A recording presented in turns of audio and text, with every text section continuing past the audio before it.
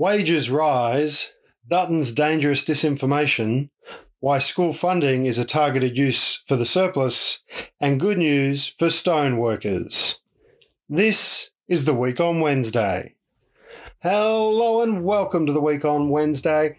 I am your co-host Ben Davison, and I hope wherever you are around Australia or indeed around the world, you're having a wonderful day. A wonderful day! I am joined from the floor among the scattered pillows of the spare room by the great, the glorious, the hugger of Germanicus, the best-selling playwright of A Fool in Love, and The Questions, coming soon to theatres in South Australia and Sydney. Say the words New South Wales. You can say them. I know. Anyway, it's a penal colony. But is my wife, your friend and originator from New South Wales, Van Badham. How are you, Van? Well, I didn't originate New South Wales, Ben. And as you know, I'm a little bit vulnerable today because I had a shoulder procedure. So if I sound a little bit curt, everyone, it is because I had a dirty big needle rammed into my frozen shoulder this morning. Yes, I know. We're getting older, dear listeners. We're getting older. I don't like it. It beats the alternative. True. But my heart goes out to anyone who's had shoulder problems because it's not pleasant. And it's hilarious because they were like, oh, yeah, well, you know, if you play a lot of sport. And I was like, do I look like I play a lot of sport? More than happy to watch it. Maybe I got a bit exuberant during the Matildas, Ben, jumping up and down, throwing my fist in the air. Must have been. This can happen. It can, it does. Ben, speaking of exuberant... And accumulated micro-trauma, yes. Wages are finally rising in Australia. The country's wage price index, the fancy economist way of saying wages, have gone up 1.3% in the last quarter and 4% compared with a year ago. Did you know this is record modern wage growth? I did know that. Yes. Yeah. So turns out Labor governments might know a thing or two about redistributive economics, Ben. Indeed. In fact, the ABS has even said that the government is the main driver of wage growth, along with improvements to enterprise bargaining agreements through changes to the minimum wage, changes to the awards, and the 8.6%, that's the 8.6% increase for the national minimum award wage, but also the 15% increase for workers in aged care. So this is a government that has actually taken real, tangible, measurable action to lift wages for working people, and we're starting to see that flow through into the economy, into people's pay packets.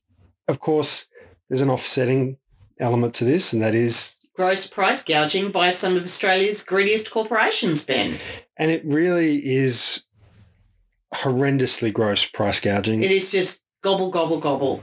And a shout out to the union movement, because not only are they fighting for those wage increases, particularly around minimum wages and the increase for aged care workers, those increases, while delivered by government, were campaigned for by the trade union movement. If you're not a member, you should join. Go to australianunions.org.au/wow. Sorry. That's WAW. Because none of this would be happening without the labour movement. But it's not just on that side of the ledger that unions are doing this work, Van. This week they've wrapped up something we reported on in a story earlier in the year when they launched it, the price gouging inquiry with Alan Fells. Yes. Some very interesting revelations around the price gouging inquiry. It is really getting quite frightening out there, and we're noticing in our little corner of regional Australia, we had a couple of children, turn up on our doorstep the other day asking if there were any jobs they could do around our house for money. And we read that as an economic indicator that kids are asking for stuff. You know, it's the end of the year, Christmas is coming, very heavy marketing towards children. And the idea that, well, you'll have to go out and earn some money yourself, I think has been mentioned somewhere. Yeah. We know that small businesses in our community are struggling at the moment. It's a really concerning time because these demands that are being put on everyday wage earners and small businesses are unreasonable.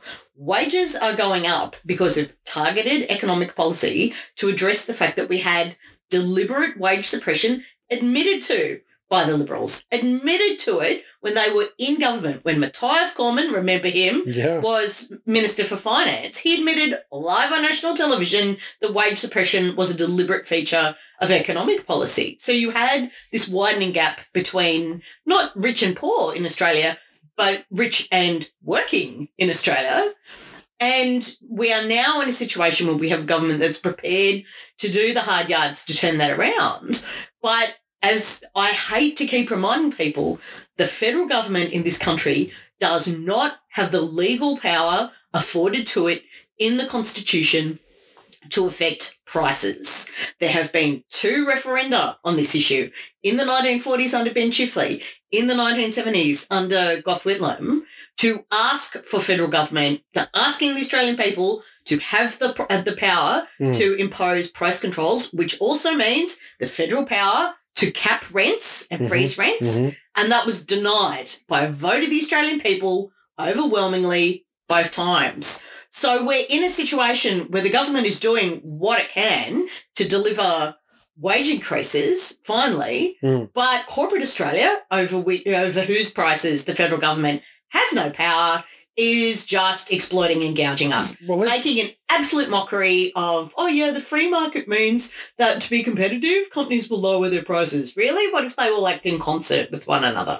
Yeah, well, that's right. And really that's what we're seeing. And I think that's what the price gouging inquiry is finding, is that it's not cartel behaviour, which is, of course, where they conspire together to set a price, but rather taking indicators from one another.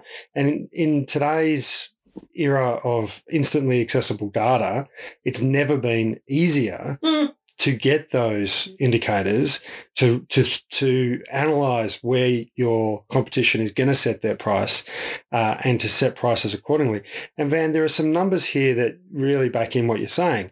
Commonwealth Bank posted a $10.2 billion profit, Westpac $7.2 billion, NAB $7.7 billion, the ANZ $7.4 billion.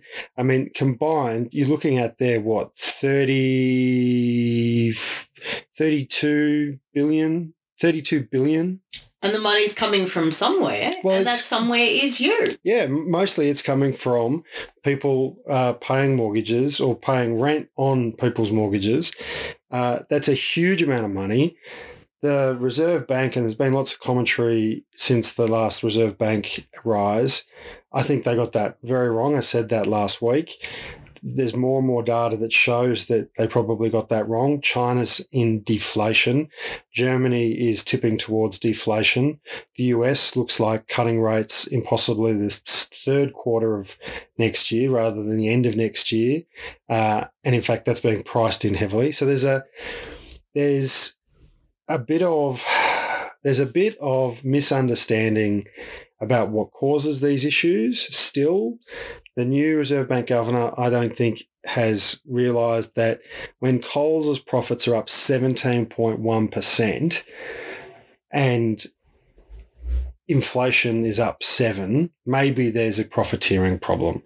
When Woolworths are up 14%, the Australia's largest general insurer, their profits went up 140%. Origin Energy, one of the biggest energy providers, their profits went up 83.5%. Like, these are huge profit increases. And where is the disincentive to do that? Where is the incentive for them to lower prices? Because it's going to be, market sentiment is not working. No, and you know, we have to. Oh, it's just all such nonsense, isn't it? Yeah, man, the free market will like totally provide like the most number of goods and services at the lowest cost because like entrepreneurs will be like competing like a free marketplace, and to like maintain a market, you know, they'll have to offer consumers like, really, what is the consumer choice? Like, what is the consumer choice on offer here for us to make different financial decisions? There are families of working people where people are working full time and, you know, having to decide whether they're going to pay their rent, buy food, or allow the power to be continued, Ben. Yeah, it's really shocking, some of the stories that the ACT price gouging inquiries heard. And I just cannot stress enough why it's so important, and we'll touch on this later on, that we do have targeted interventions. And I know everyone feels the pinch. Everyone feels the pinch. And, you know, there's research that shows that people who are on $250,000 a year in their household think that, you know, they're struggling, right?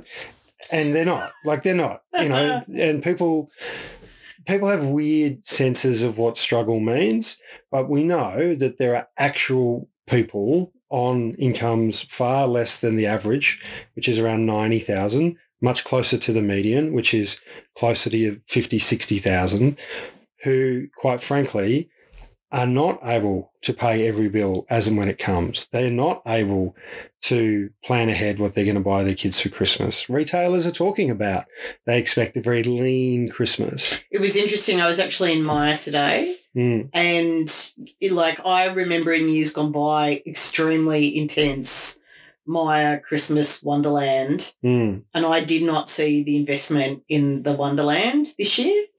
Like, it was almost like Maya. And I don't know if this is deliberate. If you know, please send an email to the Week on Wednesday. But it seemed like a leaner offering. Like, it wasn't necessarily worth their while to have the marketing spend to offer things that people wouldn't be able to buy. And it felt like that to me. That could just be a feeling that's just observational. But these things that is what we call, well, that is what economists call consumer sentiment, which is not a real thing, but is actually something that people try and capture and pretend is a real thing. It's a feeling, right? It's the vibe of the thing. The vibe. If enough people have the same vibe, they tend to make similar decisions. That's the kind of economist, that's what underlines economics. It's so funny when you break it down. It's not a science. It's not a science. Do we think enough people are going to get the vibe on this? Like marketing, also not a science. Is the vibe right? You know, and look, one of the key things here, as you say, government can't set prices. There are some things in some areas. Queensland government is doing stuff around electricity because they own their electricity assets, so they're doing some stuff. Yeah, if governments own assets, they can control the prices because they're their enterprises. Which is great. We've seen Victoria reintroduce legislation for the State Electricity Commission here in Victoria this week. Can't wait. But of course, we've also seen, and this is what the federal government can do, the Closing the Loopholes Bill. And we've talked about this before, and we're going to keep talking about it because now... We're going to keep talking about it until everybody who listens to the show phones or emails David Pocock, who's the Senator of the ACT, and the two members of the Jackie Lambie network in the state of Tasmania, who really need to get the message that closing the loopholes is very important to people. And quite frankly, it's not, can I just say to everyone who does listen to this show, who has been spreading that message, congratulations, because some polling has come out that shows that over the last 3 months, the numbers of people who support action on wage theft, which we know impacts low-income workers the most, and women the most, and on casual workers being paid the same if they're doing the same job. Labour hire workers being paid the same if they're doing the same job as a directly employed worker. Those numbers are now at 80 and 65%. They have gone up substantially, in some cases by as much as 20 points, and that gig workers should get basic minimum rights as well. Just in the last 3 months, So even while big business has spent like $24 million trying to convince Australians that it's okay to be ripped off, it's okay to rip off your neighbour, it's fine if the person working next to you is being ripped off, don't worry about it, it's all for the good of BHP and Qantas and Rio Tinto and Santos. Actually, people are waking up to this just broken economic model that sees $9 billion over a decade taken out of the pockets of working people and funneled into the profits of some of those very, very profitable companies that I've just mentioned, Van. Oh, and the effects are just catastrophic. And I keep thinking about our little town. I keep thinking about kids going door to door asking for work. I keep thinking about small business owners who are struggling, because this is the thing, right? The impact on workers and like the impact on wage earners is an impact on small business. Mm. And especially in little regional economies, like like wage theft, underpayment, stagnant wages, and price gouging by big corporations, that absolutely squeezes your little mom and pop store, as they call them in America. Oh, absolutely. Or mom and mom, or pop and pop. Well, you think about or mop and pom, whatever. You think about where small business buys from. They buy from big business. And if big business is getting those kind of large profit increases, if Origin's getting, what was it, 83% increase in profits, that's coming from households and small businesses. Small businesses literally have the lights on all day and all night. They're the people paying for it. And then that squeezes them and their ability to pay workers, and so on it goes. That's why strong legislation is needed. That's why it has to come in a framework of legislative, regulatory, and cultural socio institutions like unions that actually change the power dynamics. Because small businesses are less powerful than big businesses, but individual casual workers in hospitality are also less powerful than the person who owns the small business, usually. So you do have to get these balances right. That's what the Closing the Loopholes Bill is about. It's not saying you can't hire casual workers if you're a hospitality business. It's saying if you deliberately set up your business to steal money from casual workers because you think that's a good business model, Maryvale, then you will suffer criminal consequences. And quite frankly, I don't understand why that's controversial. I don't understand how is that controversial? Unless people are just awful, disgusting, greedy scumbags. And look, people are. Some people are. And they hang out with other disgusting, greedy scumbags.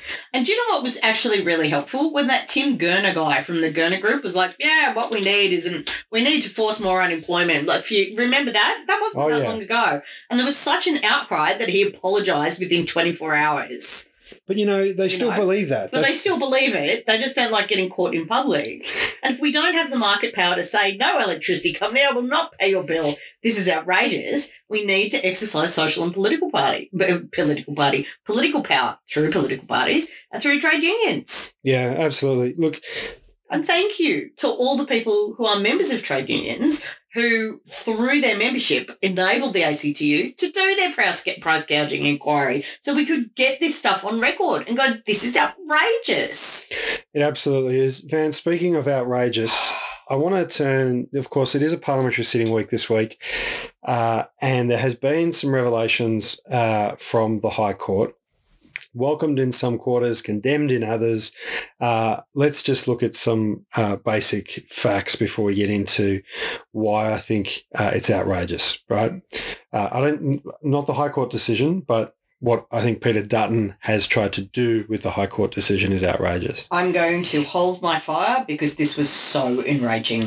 So there was a High Court decision which has said that the Australian government does not have the constitutional power to keep people detained indefinitely where there is no realistic prospect of being able to resettle or release that person into another country or into the community.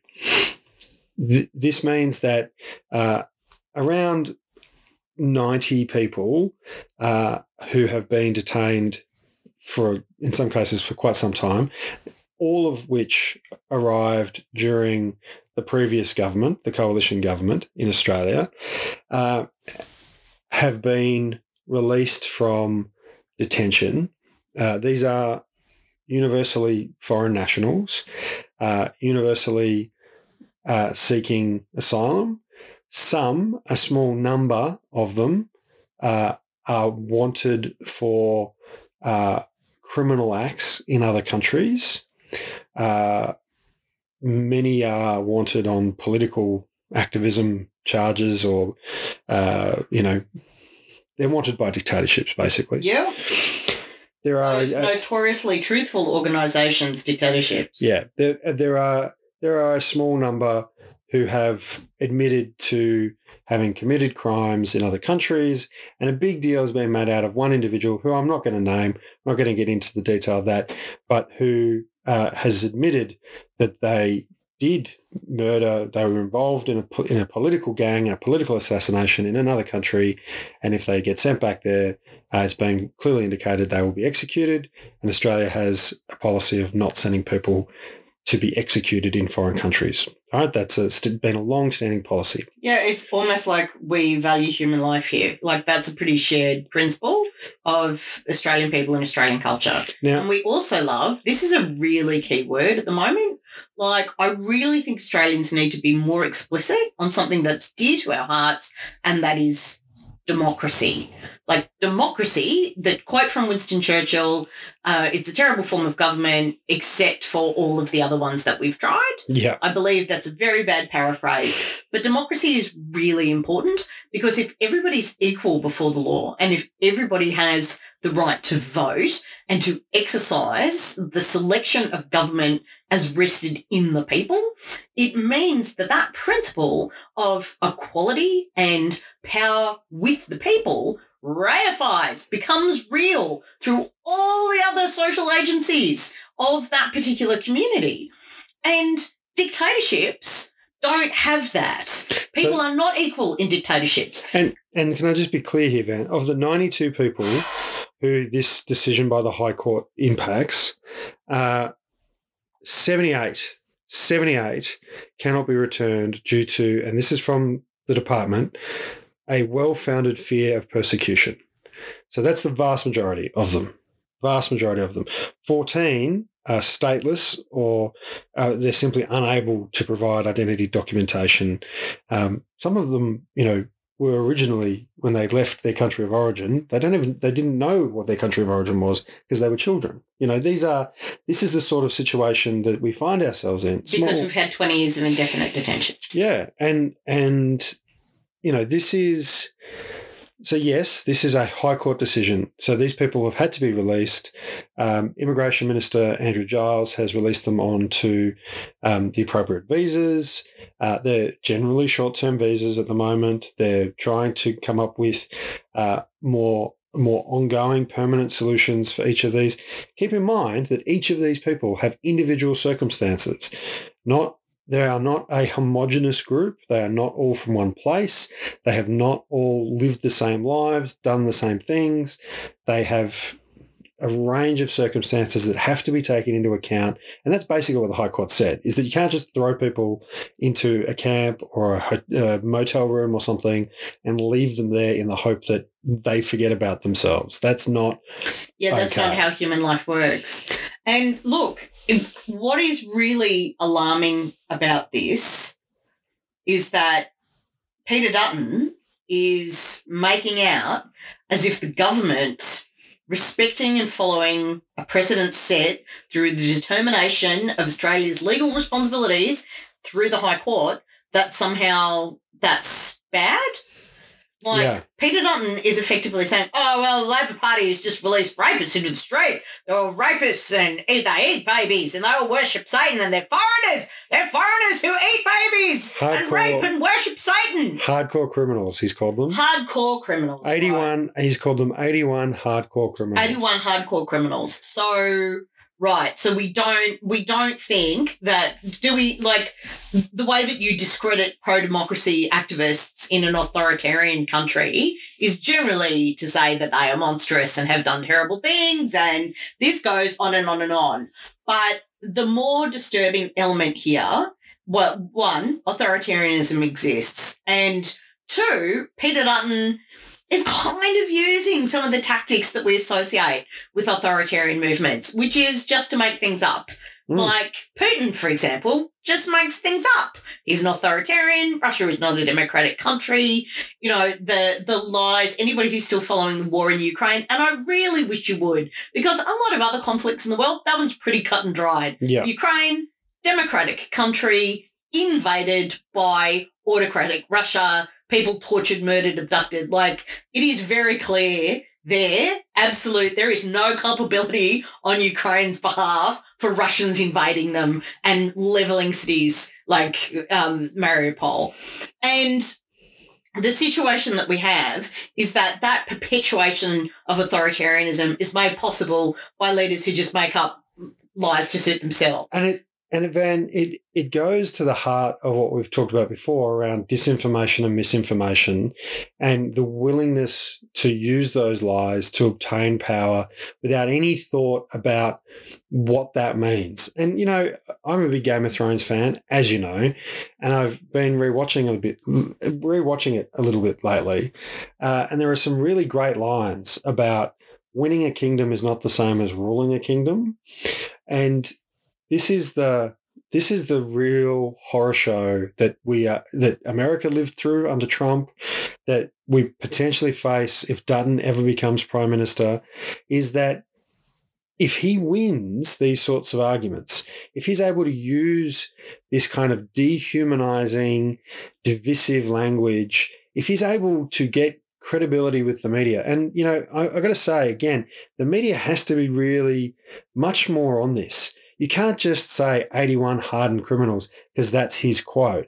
And credit to the people who were running the Guardian blog today who kept saying there is no evidence that the 81 people were criminals. In fact, evidence suggests far fewer than that have ever committed any form of criminal offence anywhere in the world. You know, but there is this constant barrage of disinformation and misinformation. We saw it during the referendum. We're seeing it now. There's going to be more and more of it. And it comes at the same time. In our first story, we talked about wages. We talked about cost of living. We talked about real, tangible issues. This is 94 people, and they're you know, all unique, individual people who all have extremely complex backstories. Yeah, given the fact that they became refugees in the first place, and they all have human value.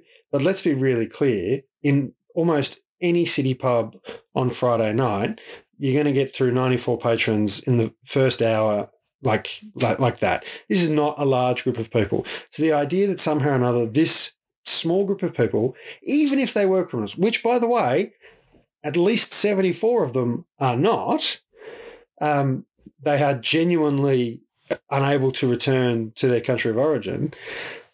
Even if they were, it is such a small number of people. Yet Peter Dutton is making out that somehow or another Labor's turning Satan worshippers onto the streets. And that's just not true. It's not real. Not true. And it's designed to scare people. And it's a real problem. So this is what, when we talk about post-truth, yeah, you know, what Trump did, the unforgivable sin of Donald Trump wasn't that he squeezed the truth a bit or spun things. It was that he outright lied. Just outright lied, said whatever he thought his base wanted to hear and did whatever he felt like. And those lies are, of course, coming undone in the 91 indictments that he is currently facing in the American legal system. The problem that we have is that Peter Dutton has learnt the wrong lesson from Trump. Yeah. Rather than learning that the truth is inherently virtuous and as a politician you should address it. And yes, you can take an ideological position on the truth, right? And go, right, this is what the Australian economy looks like. My conservative opinion is we should pay less tax and have less services and people can fend for themselves. Our progressive socialist opinion is that we should have a healthy state supported by fair, redistributive taxation so everybody gets a piece of pie. But fundamentally, the economy is a real thing that exists in terms of transactions and money and revenue and the rest of it. You can't say, I'm going to give every child a free unicorn. This is also a problem I have with the Greens, is that they can promise whatever they like because they're not in government. And as recent events in Canberra suggest, maybe they should be kept as far away from it as possible. Well, but the issue with Peter Dutton is that the precedent being established by his leadership of the Liberal Party is not an ideological interpretation. It's whatever he thinks will get him in power and keep him in power. We saw him lie about the referendum. Yeah. We had now seen him lie like these insistences that what is not so is so and what is so is not so means that what we learned through the horrible period of Tony Abbott, and I know it's difficult for people to remember because it's quite traumatic, Tony Abbott was actually once Prime Minister of this country. And one of the platforms that he was elected on, quite frankly, was climate change denial and axing the tax. Axing, one of the most successful policy measures in the world for encouraging climate action, which was to have a tax on carbon emissions.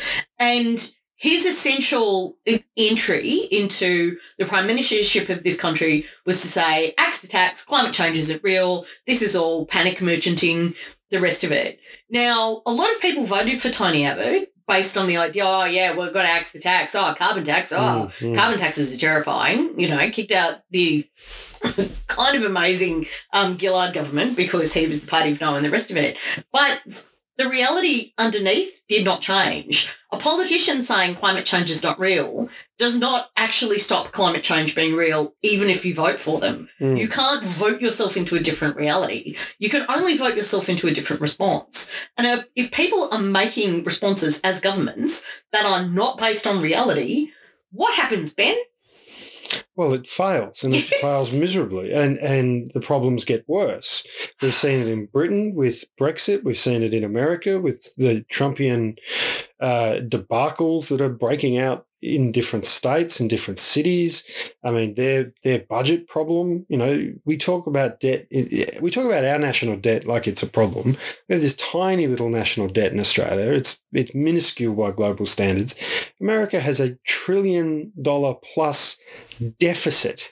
Its debt is a multi-trillion-dollar debt. Now, yes, it's a far bigger economy and all the rest of it, but the realities of the situation just don't come into play there. The people become ideologically blinded. They choose their own reality.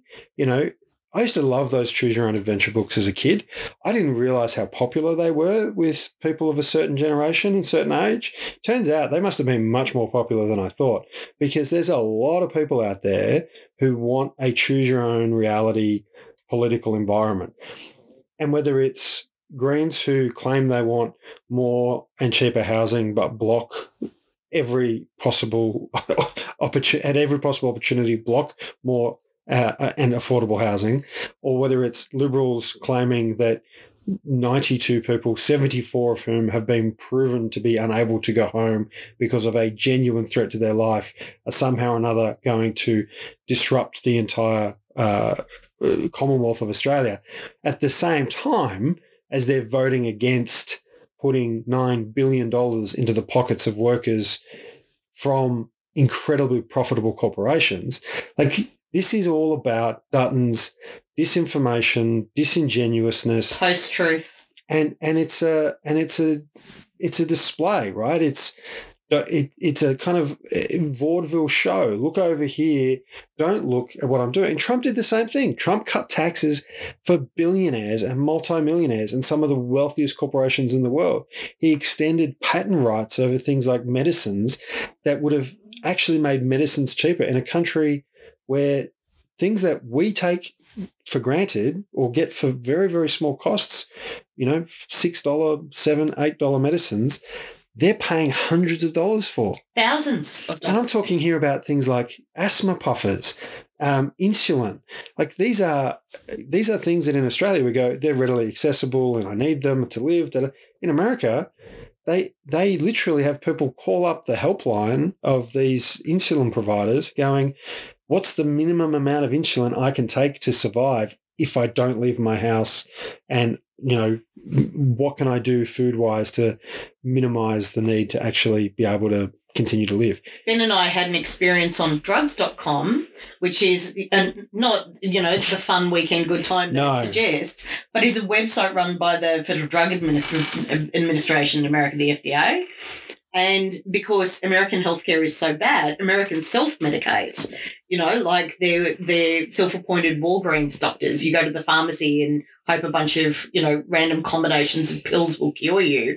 And this is healthcare in America because doctors and the kind of care we take for Australia are out of reach. So you literally go to this website and type in the names of all the supplements and all the pills that you take to see what might cause a terrible reaction, because you can't go to a doctor because they're too expensive. That's right. And if you do go to a doctor, chances are you can't afford treatment. This is one of the driving things behind the opioid crisis in America, was that people would go to the doctor, they'd have a shoulder injury like the one you've got, for example. They might need a cortisone injection. That would cost thousands of dollars in America. They might need a reconstruction. That would cost tens of thousands of dollars in America. People don't have that money. But what did they have? They had, relative to tens of thousands of dollars, much cheaper opioid medications. Literally. And doctors were handing out opioids because that's what their patients could afford in terms of treatment. That is not a healthy society. And when you talk about, that's not healthcare, that's health punishment. And when we talk about Dutton, and we talk about the Liberals, and we talk about the misinformation around things like Medicare as well, they've been out there running down the improvements to Medicare. That's what we're talking about. We're talking about a society that could easily shift to that kind of brutal, sadistic almost lie-based opportunism. Yeah. And this is why Dutton is so dangerous. I obviously have my ideological problems with Malcolm Turnbull. Yeah. But he's not a liar, and he's not a fantasist. No. And yep, I fought the Turnbull prime ministership with everything I had because I am a good democratic socialist, and I do not believe in the power of the market. I believe in the power of the worker. Yeah. And I think that's really important. But there is the Liberal Party of Malcolm Turnbull and the Liberal Party of Peter Dutton are completely different ideological organisations. And the fact that Dutton is so prepared to use sensationalism and scare campaigns and outright lies in order to promote himself as the alternative prime minister, if he ever got that job, God help us, because we would be living in a legislative environment where decisions to allocate resources and money and move people around and affect their lives would be based on things that are not true. And, Van, Russell Broadbent lost pre-selection for the seat of Monash in Victoria, Liberal member, been there 25 years. And don't get me wrong, everybody has a use-by date on every job. That's true of all of us. I'm sure at some point this podcast will also come to a natural end. But Russell Broadbent was rolled by a much more conservative candidate for every vote, he got 16 votes, and the person who rolled him got 161. That shows you where the Liberal Party, even in Victoria, is going. Russell Broadbent is a moderate Liberal. He's a Malcolm Turnbull type Liberal.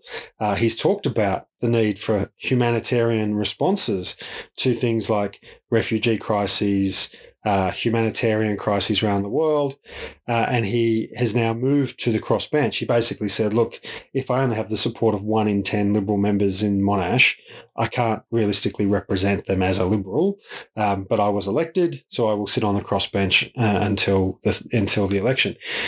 Now, we've seen, of course, Bridget Archer cross the floor. This is a moment, and you and I talked right after the election about the Menzies hawk nature of Australian politics and why that's good. And I won't go back over all that now, but I just want to reiterate to people that even if you feel that Labor could do more and faster and all the rest with more fireworks on my birthday, we would all like that to happen. I think there are ministers in every Labor government who would like that to happen as well. we have to really think about the kind of country we have, and that maybe the people that we talk to are not always the majority, and how do we build those majoritarian coalitions of people who can stop the Peter Dutton disinformation, who can go, actually, I don't believe that's the solution to the problem, but I acknowledge the truth that there is a problem. And at the moment, we can't even get a leader of the opposition who is prepared to do that, who is prepared to go, the problem here is that there are some people who can't return home. There are some people who are potentially dangerous, who need to be under an appropriate supervision.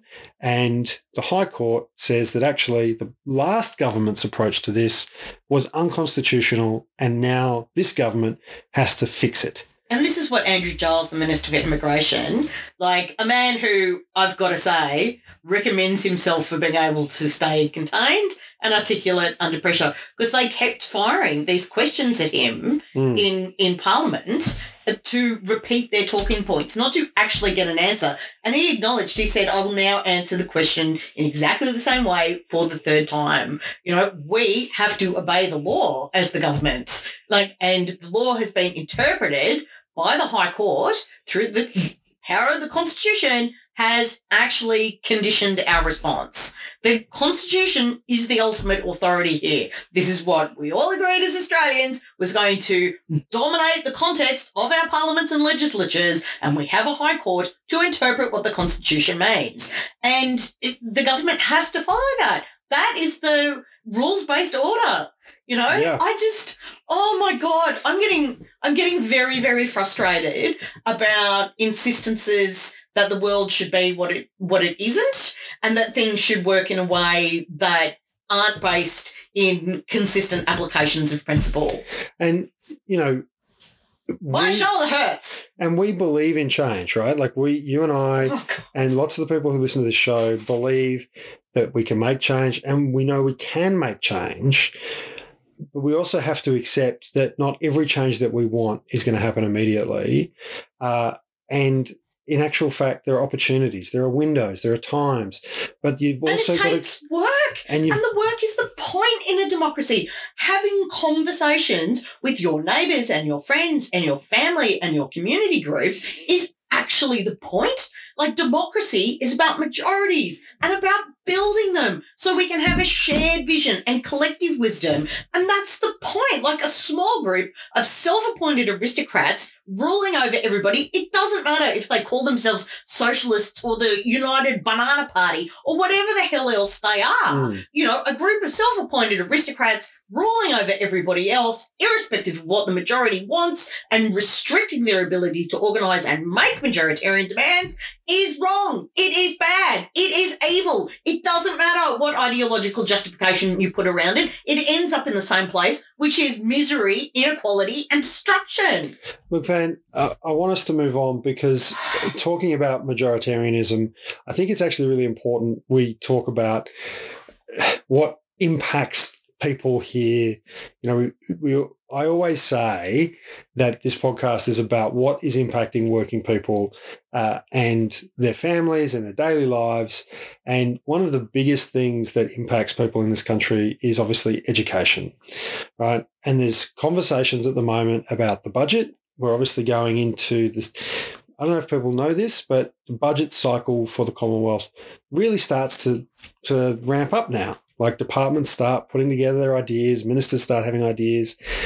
It's not it's not a 48-hour cram session before budget night in May. It's actually quite a long process of consulting around what's affordable, what do people, experts think the price of iron ore will be, how much tax revenue do we think we'll get, all the bits and pieces that make up a budget. Takes a long time. Bids. They call them budget bids. bids. And all of your community groups, lobby groups, and even corporations and anybody who represents themselves politically, they put themselves in front of government and go, we want this. So there's discussion at the moment about the surplus. There was a surplus last financial year. There is some potential to be a surplus in this financial year. And Albo has said that maintaining the budget surplus is crucial to keeping inflation under control, and he won't be sending out checks to everyone, but will actually prioritise targeted cost of living relief measures and investments in long-term prosperity so that when the economy does eventually turn sour again and wages start to decline and unemployment starts to go up, the government has capacity to respond without borrowing at higher interest rates. This is the Keynesian economic stuff that I talked about before. If you want to know more about it, look up any of the episodes with the word Keynesian in them, and it'll have all of that information in there. But some people, and some people who claim to be on the left, have criticised this. Now, let me be really clear. Targeted cost of living relief measures include things like raising wages, making medicines cheaper, tripling the bulk billing incentive so more people can see the doctor, having the largest increase in rent assistance in 20 years, billions into fee-free TAFE and additional scholarships for other targeted industries, 3,000 teaching scholarships, 3,000 more Services Australia employees so people can actually talk to a person about getting the help that they need, reviewing the operations of the NDIS. I have seen actual catalogues online where the same piece of equipment is up to 10 times more if you're paying for it through an NDIS package than if you're just buying it outright. Outrageous. And that sort of stuff needs to end. Increasing the childcare subsidy, which has seen prices drop, not as much as people would like, obviously, but by up to 15%. And, of course, the Housing Australia Future Fund passed, plus billions of direct investment into housing to be done immediately. And let's not forget, closing loopholes. Those are all targeted. They're targeted at workers. They're targeted at low-income workers. They're targeted at women's participation, targeted at participation for people with a disability, targeted at renters, targeted at people who perhaps only have a Year 10 or Year 12 education getting further training. And if you don't want to use any of these words because of pre-existing biases, not that I expect that from this show, but if the notion of young people or women, if those terms make you nervous, how about we try the term customer base? Oh, customer base. That's your customer base. Now, do you want your customer base to have more money so they can spend it in your shop? Yeah, well, that's the thing, right? Because if they're not getting more money, they're not going to spend it in your shop. And one of the things about this, Van, as you and I have both been involved in the For Every Child campaign, proudly being run by the Australian Education Union and the various branches of the teachers' union around the country. So proudly. Because 98% of our schools, our public schools, remain funded below the minimum standard. It's more than 98%, in fact. It's something like only 1.3% are funded at the minimum standard. And they've been in Canberra this week because, of course, you want to be in front of people while those budget bids are being built. And there's been a report come out that shows that public education provides education to 82% of low economic households, 83% of Aboriginal and Torres Strait Islander students, 67% of students with a disability, and 68% of students with a language background other than English. That is a huge number of people. So when we talk about targeted investment to build future prosperity, and we talk about how do we put in place infrastructure that will help people live prosperous lives with better health outcomes and better economic outcomes and stronger communities, investing in education, investing in public education is investing in these areas. Not every public school is in a low socioeconomic area, obviously, but when 82% of people from a low socioeconomic background are in public education and 98% of public schools are underfunded, that is a huge proportion of Australians who are not getting access to the minimum standards they need to get the quality education they will require. And the consistency of education. Because this is what's happening. Public schools are awesome. I had a 100% entirely public school education, and it's got me all over the world. My life is amazing, and it's entirely because I had that solid foundation of public education, and I'm grateful to all my teachers for that. But the risk within the system, and I don't know a single public school teacher who doesn't have that vocational calling. Yeah. Because you go into it because you believe in it, and because you love children. Yeah. And you want to create the opportunities for them that were created for you to live a fulfilling life and to pursue your vocation. And that happens. Even in the system, underfunded as it is, that commitment is still there. Oh. The risk hanging over everything is teacher burnout. Yeah. That is the issue here. And this is what we're talking about. Teachers who are so stressed out of their minds that they are compensating for shortfalls in the system, working ludicrous hours. And people go, they got all the holidays and the rest of it. Holidays are actually really important in terms of being able to prepare and assess the work that they do in the school environment. This is, this idea that, they get all the holidays the kids get is just ridiculous nonsense.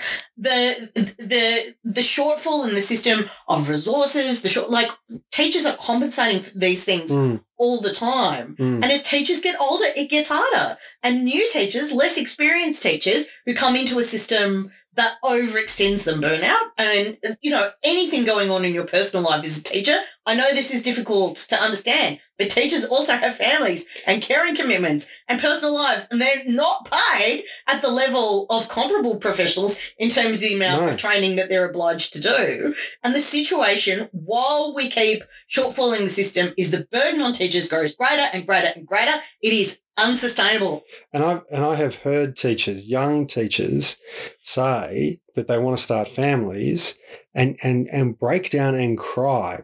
Pregnant women break down and cry about the prospect of not going back into teaching because of the stress and feeling that they would not be able to have a family and deal with the stress and have that conversation with teachers who have been in the profession for a long time, who have had significant problems getting the resources they need to help keep the class under control, have suffered physical injury.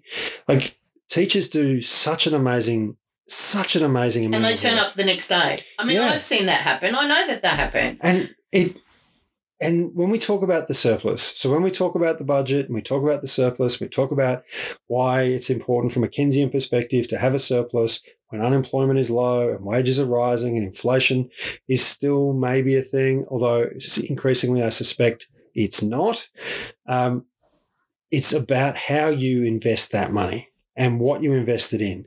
And if you're investing it in teachers and support staff and equipment and the things that are needed in areas that are often low socioeconomic, so they have little to no form of investment coming from private enterprise or other places, then you're actually targeting it. It's doing the sorts of things that Keynes would want us to do. And it's the investment in the future as well. There is this amazing article that came out in The Atlantic, which is one of my favourite magazines. Ben and his forbearance with my amazing magazine subscription issue. There's piles of magazines. We're actually surrounded by piles of magazines. I love them. I live for them. There's this fantastic long interview feature piece about Peter Thiel in The Atlantic this month. Now, Peter Thiel is one of the founders of PayPal. We actually have to hold him responsible for Elon Musk and also Donald Trump, because he was a major funder of Donald Trump. He's funded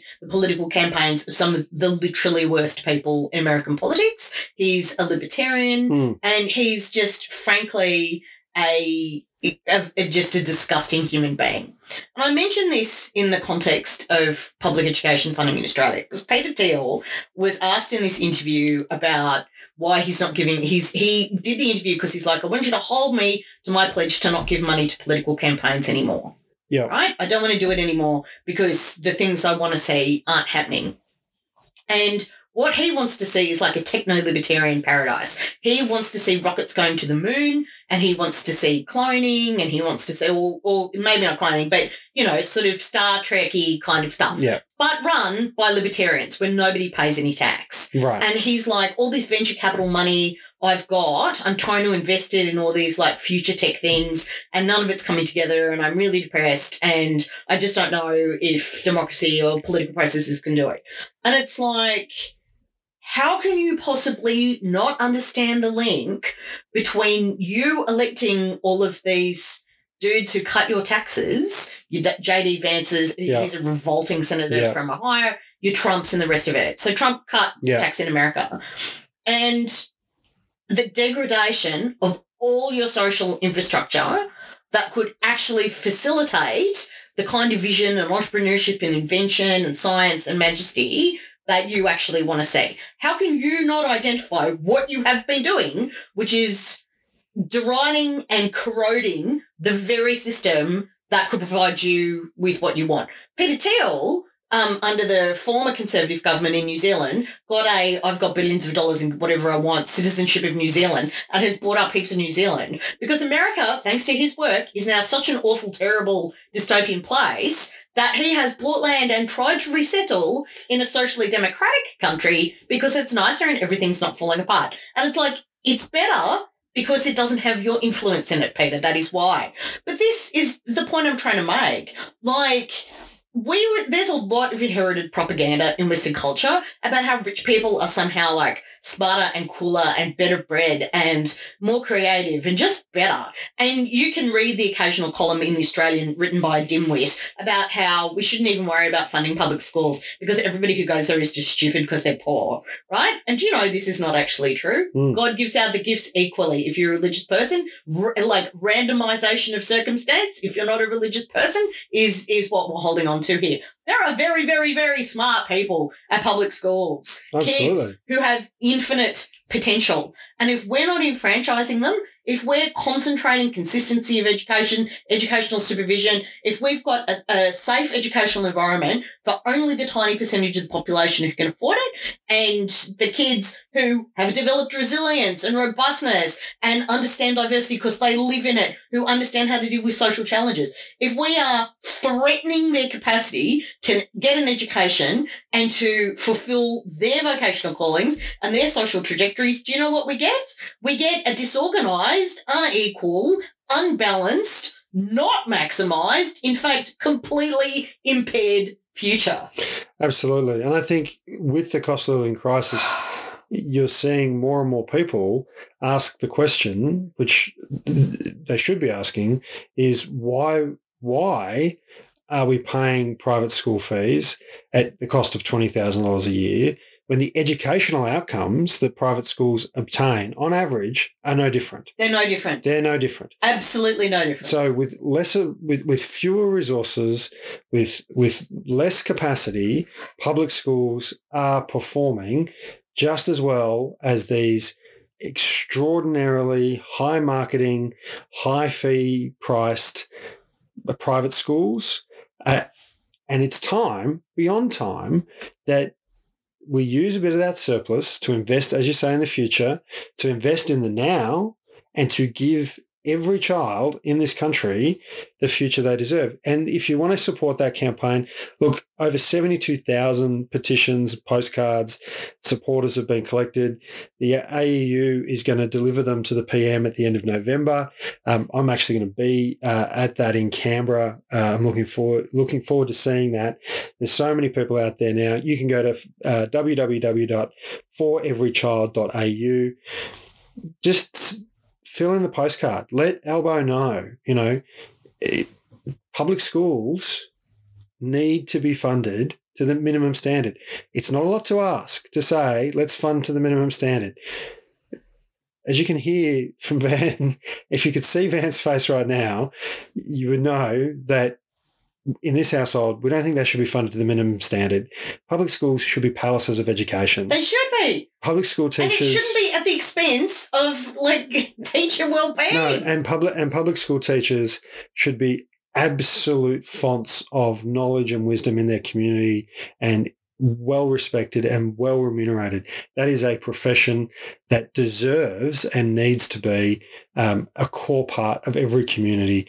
And particularly low socioeconomic communities need good teachers because, as you say, Van, the randomisation of life What we're gonna miss out on the person who does help us get to Mars. We're going to miss out on the person who does cure cancer because their favourite teacher had a nervous breakdown due to overwork because they were in the wrong postcode. That's ridiculous. That is a ridiculous set of circumstances when we have all this data, we have all this knowledge, we have all this money. We know we can fix this problem. We know what it costs. We know how to do it. Let's get on and do it for every child. Teachers carry the future, so why aren't we carrying them? Like, what is our investment here? And it's particularly galling when, the absolutely horrendous comments made by various private school principals about that horrible episode of violence in Sydney where a young man murdered or appears to have murdered his former girlfriend. And, he was such an upstanding young man and I'm really confused. How could this happen from a principal? And it's like, why are we directing resources towards these cloistered, exclusive, socially self-marginalising, communities of privilege when all of this potential exists in the randomisation of life? Why are we perpetuating an exclusivity when we could instead be extending a shared potential? Indeed. So let's fund every school to at least the minimum standard. Let's provide every child with the resources and opportunities that they need, and it'll build a better Commonwealth. It will build a better Commonwealth. Van, we need to talk about the good news. Can we talk about how cute the dog is? The dog is very cute. Do you want to describe what the dog is doing? He's sort of got his legs tucked up and he's laying on your lap and he's sort of nodding off a little bit. He's having a snooze. But the good news is not just that the dog is unbearably cute. The Australian Trade Union Movement through the ACTU, through the CFMEU National Construction Division. Shout out to my former DUSA comrade, Zach Smith, who is the National Secretary of the CFMEU Construction Division. I know this might be amazing for you to absorb, but not everybody knows what DUSA stands for. Oh, sorry, the Deakin University Student Association. Yes. Quite the pedigree, our DUSA. Quite the pedigree. Indeed. Number of good people in doing good works and some other people as well. Shout out to Senator Raff from Victoria, another former Deakin University Student Association alumni. And that other senator whose name we don't mention. We won't mention. But the good news is that Safe Work Australia has said that there should be a ban on engineered stone. Have said there should be a ban. And IKEA and Bunnings have now said they'll ban it. Now, I'm going to quote Zach here because he says, there is now unstoppable momentum behind banning engineered stone. IKEA now backs what the CFMEU and health experts have been saying all through this campaign. There is no safe exposure to engineered stone. Bunnings are going to stop selling engineered stone on 31st December. WorkSafe ACT has introduced new code which has heavy fines for workplaces that fail to protect workers. The CFMEU are saying IKEA's move is welcome. They actually need to provide a date, like saying, yeah, we're going to ban it. We'll get around to banning it. That's fine. But then this is universally good news. Tony Burke, who is, of course, the federal Occupational Health and Safety Minister as part of his IR portfolio, has said no one should ever contract a terminal illness simply because they've turned up to work. And let's be really clear about this, because you've done some work on this stuff. Well, I mean, it's no secret that I'm originally from a coal mining community, beautiful Wollongong, forever in my heart. And the job that put me through uni was working for the CFMEU, documenting oral histories of coal miners talking about coal mining and black lung disease. So I grew up with this and the reality of that in a community. I just did the narration of a documentary done by the History Lesson on the ABC called Dusted, which is a 3-part series about dust diseases in miners and the price that Australia has paid for its mining wealth, not only in terms of asbestos and asbestosis, coal mining and black lung disease, but also what they used to call miners' back on the gold fields, which is, of course, silicosis. And Australian companies have known about the threats to miners' health from silicosis, whatever name they knew it by, for more than 150 years, Ben. And I want to be really clear about this. We are not opposed to job creation, which I know is what big business lobby groups like to say whenever we talk about more regulation or banning something that's killing people but making someone else a profit. What we're opposed to is profiteering from death and misery of the Australian people. And just like they're doing with the Closing the Loopholes bill, big business have funded a campaign to try and stop the Closing the Loopholes bill. There are businesses right now who are campaigning to stop the banning of engineered stone. Despite the fact it kills people. Despite the fact it kills people, despite the fact that Safe Work Australia has said, we gave you decades to put in place a voluntary regime. We gave you every opportunity to demonstrate how you would make this safe, and you didn't do it. So now we're saying it should be banned. And I also want to acknowledge Chris Minns, the Labor Premier of New South Wales, has made a pre-election promise saying he was going to ban engineered stone. His preference, as he has said, would be for a national agreement on the banning of it, and New South Wales is going to ban it anyway. This was announced a week ago, which is awesome. That's political leadership. No one should die for a kitchen bench top. No one should die for a kitchen bench top. It is the most ridiculous thing I've ever heard. Yep. And people are calling it asbestos too, but this disease, the effect of silicosis, like I said, please listen to the documentary. It is extraordinary. It has been with us for a very long time. This is not new. This is what I'm trying to say. Companies will do what they can get away with. It's part of the reason why. Don't let them get away with it. It's part of why it's important to be in your union, because it's not just about your job security. It's also about your personal safety. It's not just about your wages. It's about your health. They always say anyone who complains about having to pay a minimum wage is telling you they'd pay you nothing if they could. Anyone who complains about the burden of occupational health and safety is telling you they don't care if you die as long as they make a profit. Now, that sounds harsh, and there'll be people who go, that's not what I mean when I say that. Well, if you're campaigning to keep giving people an incurable lung disease which shaves 20 to 30 years off their life, people who will grow up and their kids will never get to know them, then quite frankly, that's exactly what you're doing.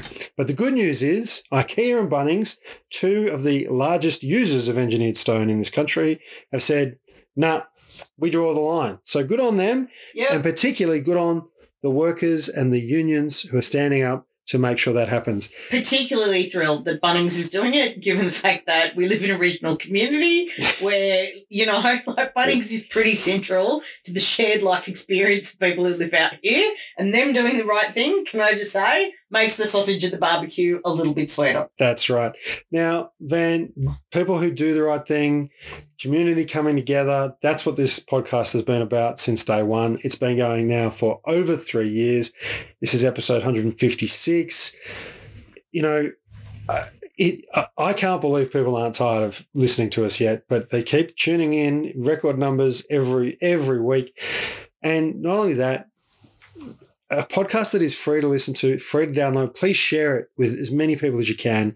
We know that times are tough financially. There are still people who are making financial contributions. Some are making a once off. Some are making $1 a week. Some are doing extend the reach and giving us $10 a month. We use the contributions people make to pay for advertising to get the show to more people. It is as helpful to us as if you can recommend the show and share it to your social media networks, to your friends, organise a listening party. Ben and I had the most wonderful moment at Ballarat, at an event for Ballarat Library that I did about disinformation recently, where these people came up to us who listened to the show, and I was like, we always find it so amazing because we thought it'd just be the two of us talking about democratic, socialist, neo-Keynesian macroeconomic policy and just having a bit of a chat. Maybe 20 of our friends would join in, and there are thousands and thousands of you. And I said, so thank you for being a democratic, socialist, neo-Keynesian. And they were like, I'd never thought of myself in those terms before, but it turns out that's what I am. So if we're helping you with the language of your political and politically economic social identity, that's fulfilling. Yeah, it is fulfilling. And for Germ, he just made a cute little noise. What we do like to do, though, is because our cadre give us $20 a month and our Extend the Reach do chip in $10 a month, and that does help us reach even more people. Obviously, we will never have the budgets of a Murdoch or a Channel or a 9 or a 7 West Media. That's just not who we are, and that's okay. But together, collectively, whether it's sharing it with your friends or us using that money, let me tell you, every single dollar and more of that money goes into these ads. We can reach people, and we can reach substantial numbers of people. It's amazing that this podcast that we're recording while you literally lay on the floor with the dog on your lap in our spare room in some agony is up there in the top 40 when it comes to news and politics on Apple Podcasts. So, Van, you got the cadre list there? Let's read out those names. I apologise again that I sound a bit sharp, but I am in just horrendous physical pain. Okay.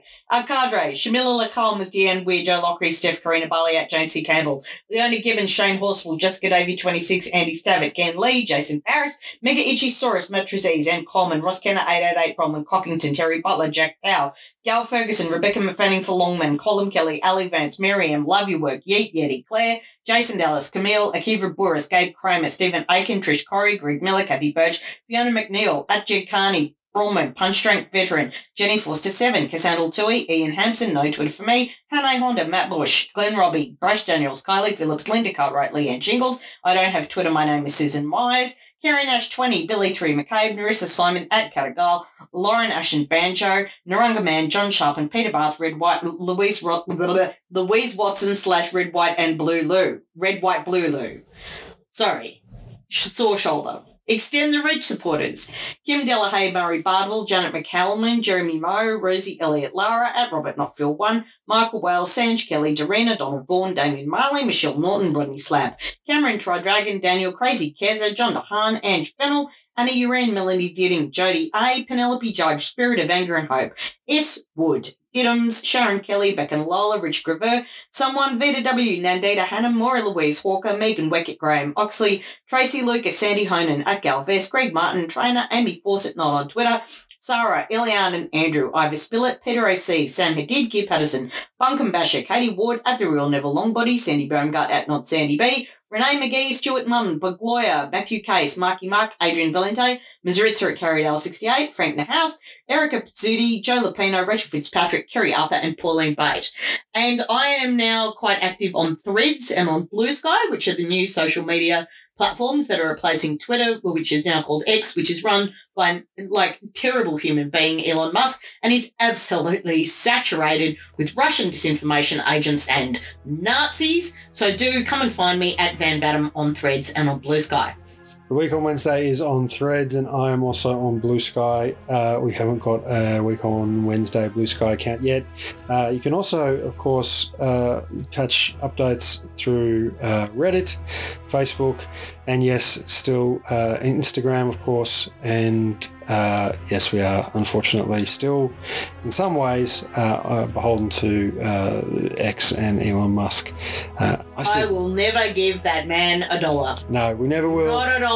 We don't. To be fair, we don't spend any advertising money on Twitter. It all goes to other multi-billion-dollar platforms. But that's the world we live in. If we want to change it, we've got to come together and do the work. Ben, until next time, love you, darling. I love you too. You are so great. I'll even cook you dinner. Bye. Bye.